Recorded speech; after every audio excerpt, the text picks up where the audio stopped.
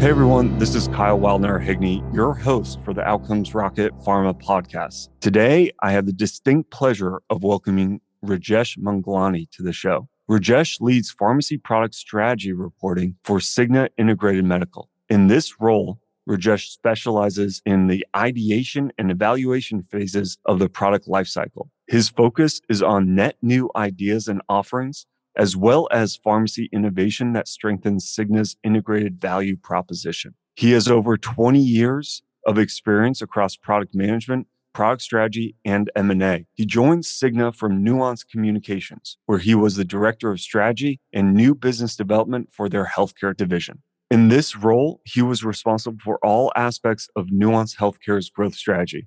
This included forming long-term strategy based upon analysis of healthcare industry trends, identifying M&A opportunities, and owning the innovation portfolio. Rajesh earned a bachelor's degree in electronics engineering from Mumbai University and an MBA from the Cornell University with a concentration in finance.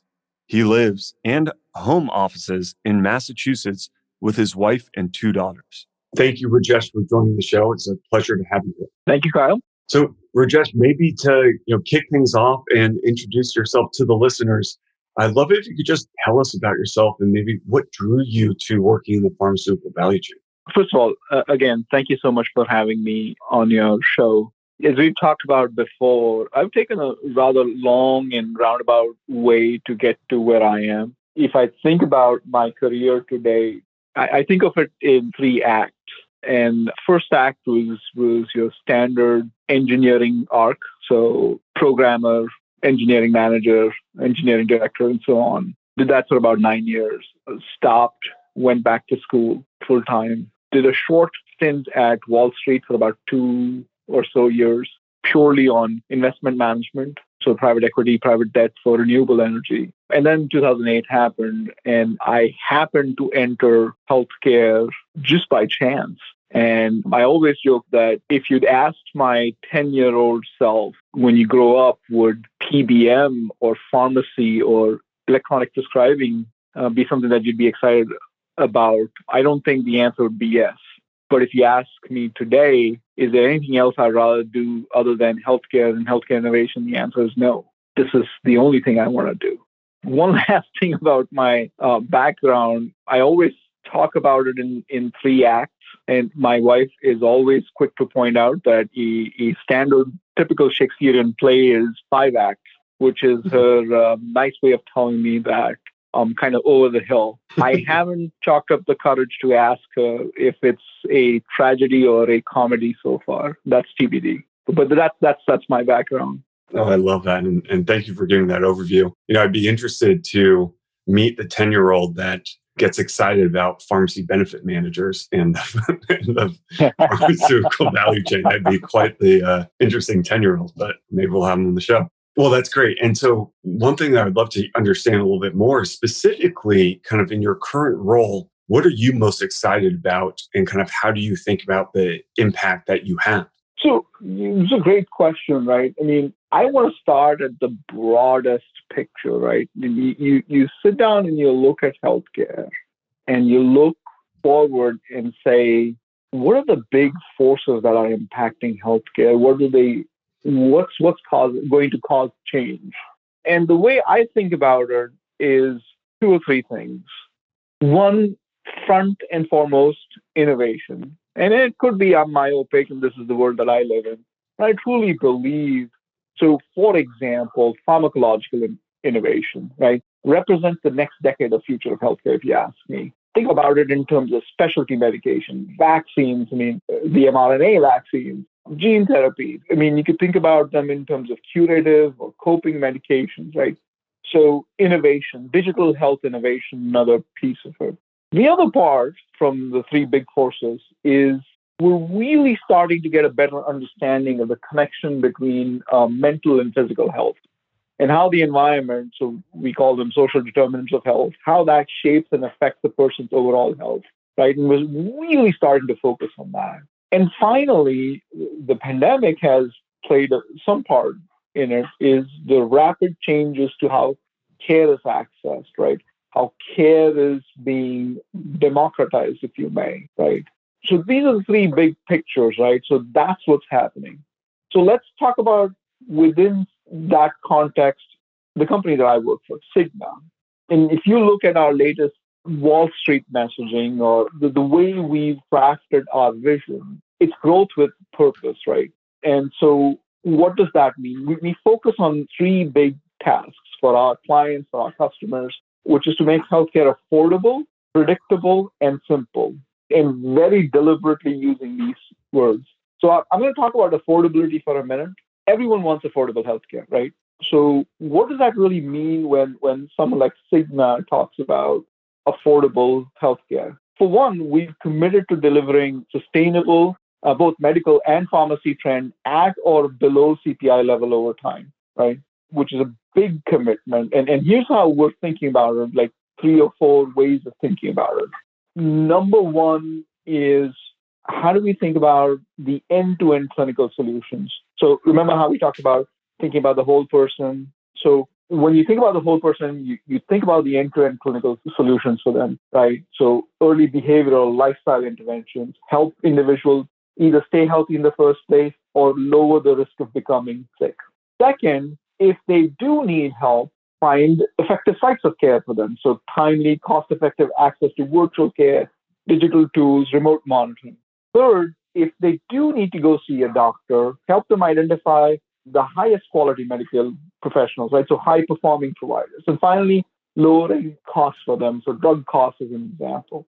So we talked about the big forces that are shaping healthcare. Within that, how Cigna is positioned that itself. So what excites me, my particular sphere of influence, which is the integrated pharmacy. Again, these are 8 million people, 8 million lives that get both medical and pharmacy benefits through us. And how do we focus on keeping them healthy? And there's so much to unpack there, but that's what excites me. No, that's fantastic. Thank you for kind of running us through kind of that overview. The integrated pharmacy, that's something that seems so critical, right? Because if you're just looking at medical expense or just pharmacy expense, you don't have the whole picture. So how can you even approach kind of addressing the patient holistically, right? Yeah, totally. And I was just going to say, add one small point to that, right? What you just talked about. So one thing is medication. Yep. But if you, and these are not my statistics, and these are CDC statistics, 60% of adult patients in the US are prescribed some medication. 11% of them don't fill it, right? Out-of-pocket costs or high costs, the primary reason. So how do you help them there, right? So this is not just health. Another CDC statistic, and I may not be exact on the number, but about 80% or so of the people don't have the health literacy to actually manage their own care, right? So about 12 to 15% of the people actually have the health literacy, can read and can follow directions and take care of their own health. So how do you help them? And again, this is not about just getting them the right drug, or even from a medical and pharmacy perspective, not just about, some of the things that we talked about, but it's looking at the whole patient. How do we make sure they have access to the health literacy? How do we make sure they have access to some of the medicines, and how do we help them make it affordable and make it simple for them and then make it predictable? Sure. From a patient's perspective, right? I mean, all of those items that you highlight, affordable, predictable, easy to access, it makes so much sense. I'd love to hear kind of specifically, how does Cigna differentiate compared to other companies? How do you guys kind of view that, whether it's in these three dimensions or some other way? Yeah, let's build on that. So first, let's talk about our clients, right? Our clients and our customers.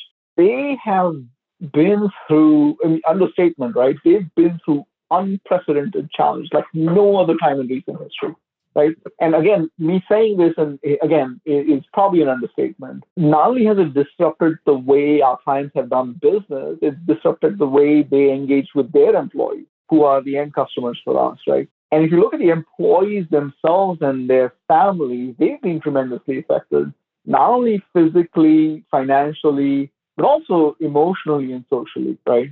So to bring that point home, in just the first few months of the pandemic, we saw about 30% increase in prescriptions for anti-anxiety medication, about 20% for antidepressants, Now, I may be off a percentage point here and there, but that should tell you something, right? Yep. So let's talk about Cigna Pharmacy.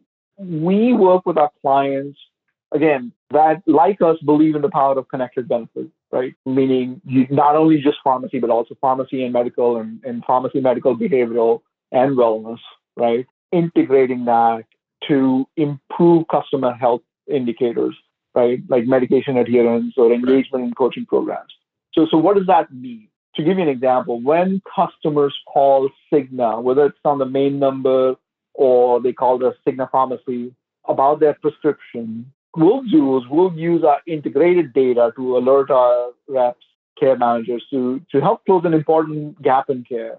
So suggest alternative medication like generics if needed, if that can help them save some money, or to guide them to a wellness or mental health counseling if needed. All part of their benefit, right? All part of our plan Right. to help the whole person. And then it's nice and fine to say that, oh, we're doing this, but we don't do this alone. We work closely with providers, nurses, doctors, specialists, right? Then that's the network of pharmacists, and I shouldn't miss that. So the other thing is, so one is when the patient calls us. The other part of it is during a medical appointment, when our customers are sitting across from a doctor and the doctors are sitting there taking notes in their laptop, and maybe they're submitting a prescription. We make sure that they can see the actual medication covered on the plan, right? Real-time pharmacy benefit. They can see if the drug is covered, is there a generic alternative, is there a therapeutic alternative, if our home delivery pharmacy can save money and offer a 90-day supply. So again, it's all these touch points and all these touch points because of the data integration and because of the benefit integration.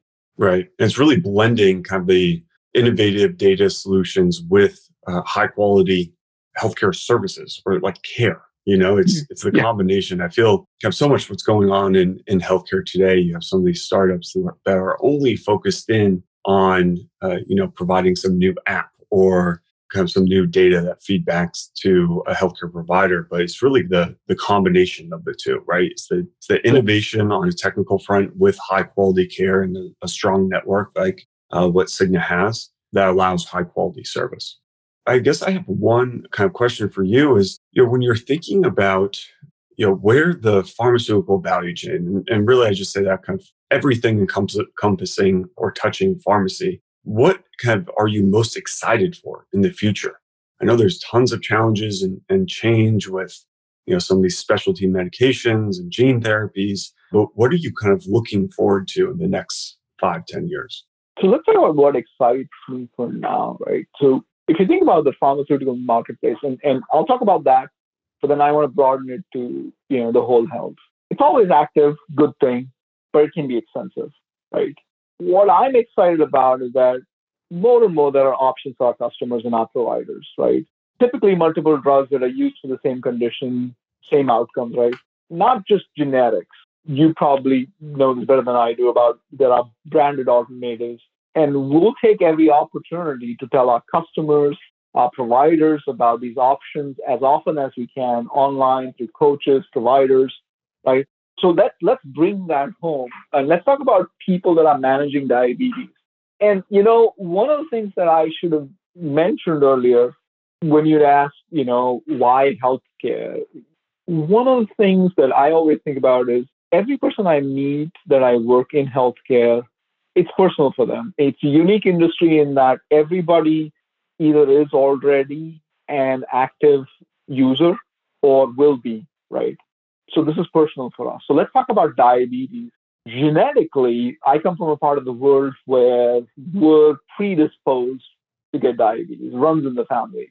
So let's talk about the US. The numbers in the US are alarming. 34.2 million Americans, if I am not mistaken, living with diabetes. 1 in 5 Americans, I still have a hard time believing this, but 1 in 5 Americans have diabetes. Many are undiagnosed, right? Which means they may be having symptoms, but they haven't seen a doctor or they haven't gone for a regular blood work. And this was even prior to the pandemic. So let's think about diabetes. The average annual cost for insulin is about $5,700, right? Give or take. And about 1 in 4 people will ration their insulin because of cost. The issue with that is in the short term, first of all, they're not taking care of their health. But in the near term or longer term, it increases their health risk, it increases the potential for ER visits and hospitalization.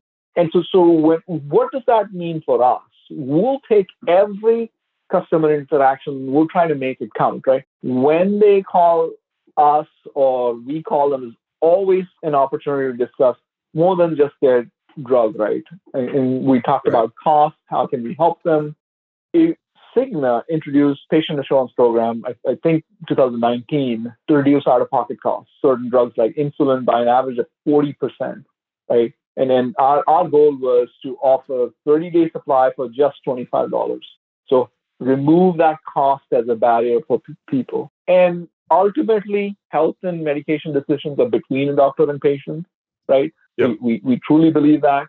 What I'm excited is that there are choices on where to get care, what medications to take.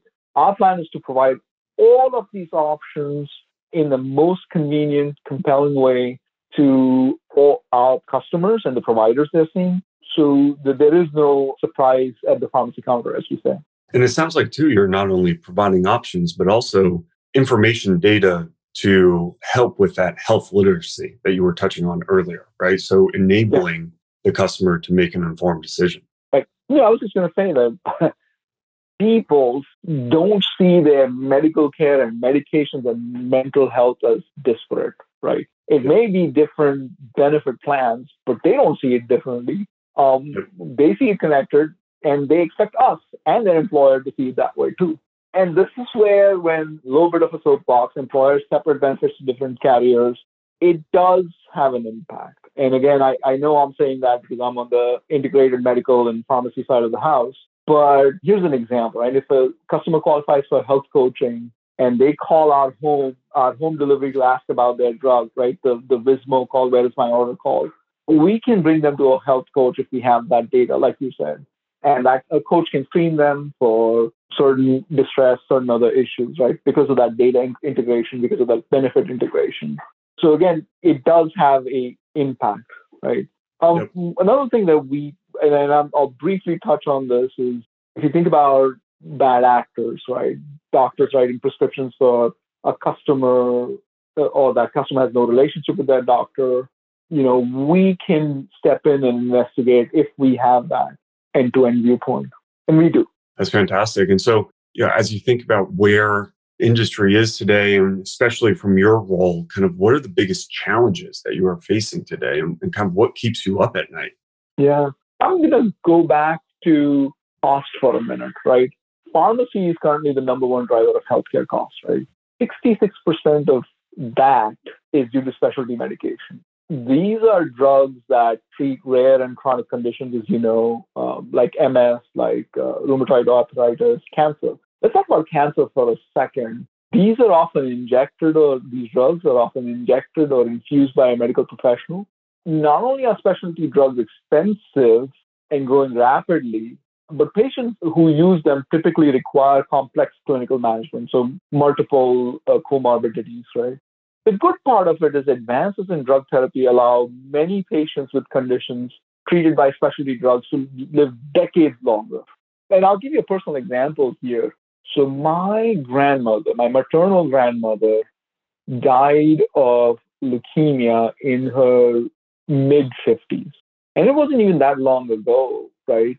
About 30 years back, or 25 to 30 years back. And again, if you think about it today, this wouldn't happen, right? These advances in drug therapy, repeating myself, will allow patients to live decades longer. But then there's a cost to it, right? So how do you think about making it affordable, making it predictable for our customers? Yeah. Most specialty drugs don't have generic alternatives, right? So when you think about the options that I talked before, these options are limited for someone with a complex condition. But one way we help is by preferring biosimilars that are coming to market, right? These aren't generics in the same way that they're not chemically equivalent, but they are similar to costly specialty drugs in the market. So it's exciting that biosimilars are beginning to have a meaningful impact. But how do you make the adoption of that happen, right? So when you think about making biosimilars the first-line treatment option, How do you move the needle on that?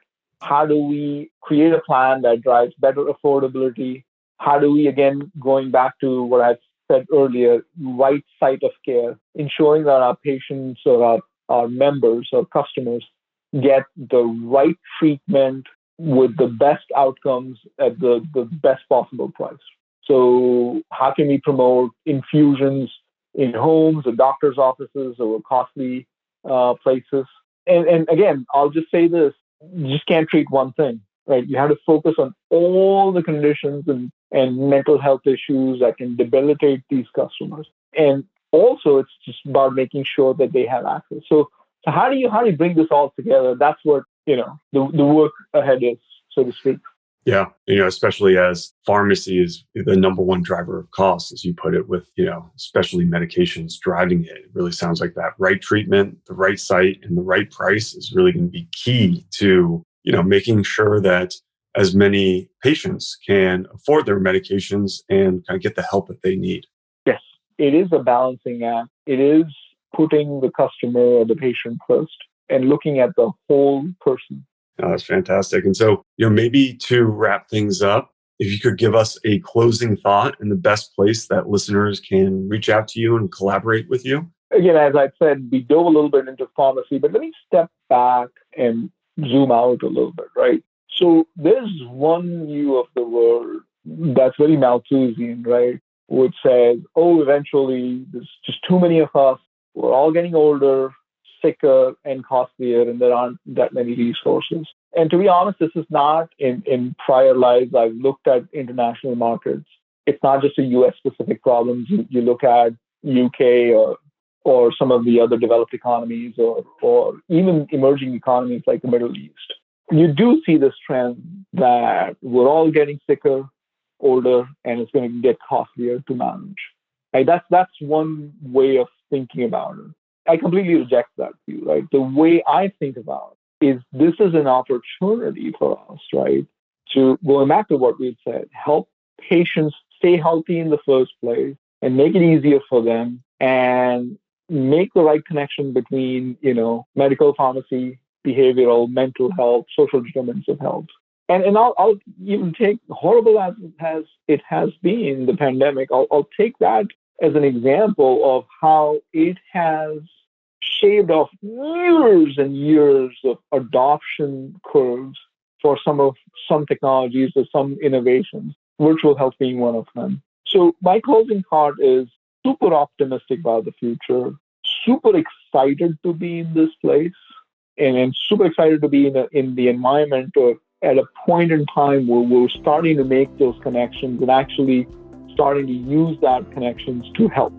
As to the other part of your question of how and when listeners can help collaborate with me, I believe the best place might be LinkedIn. So I'm at linkedin.com/Manglani, and that might be the best place to connect with me. Great. Well, Rajesh, thank you so much for joining us on the podcast today. Have a wonderful day and hope to speak to you soon. Thank you.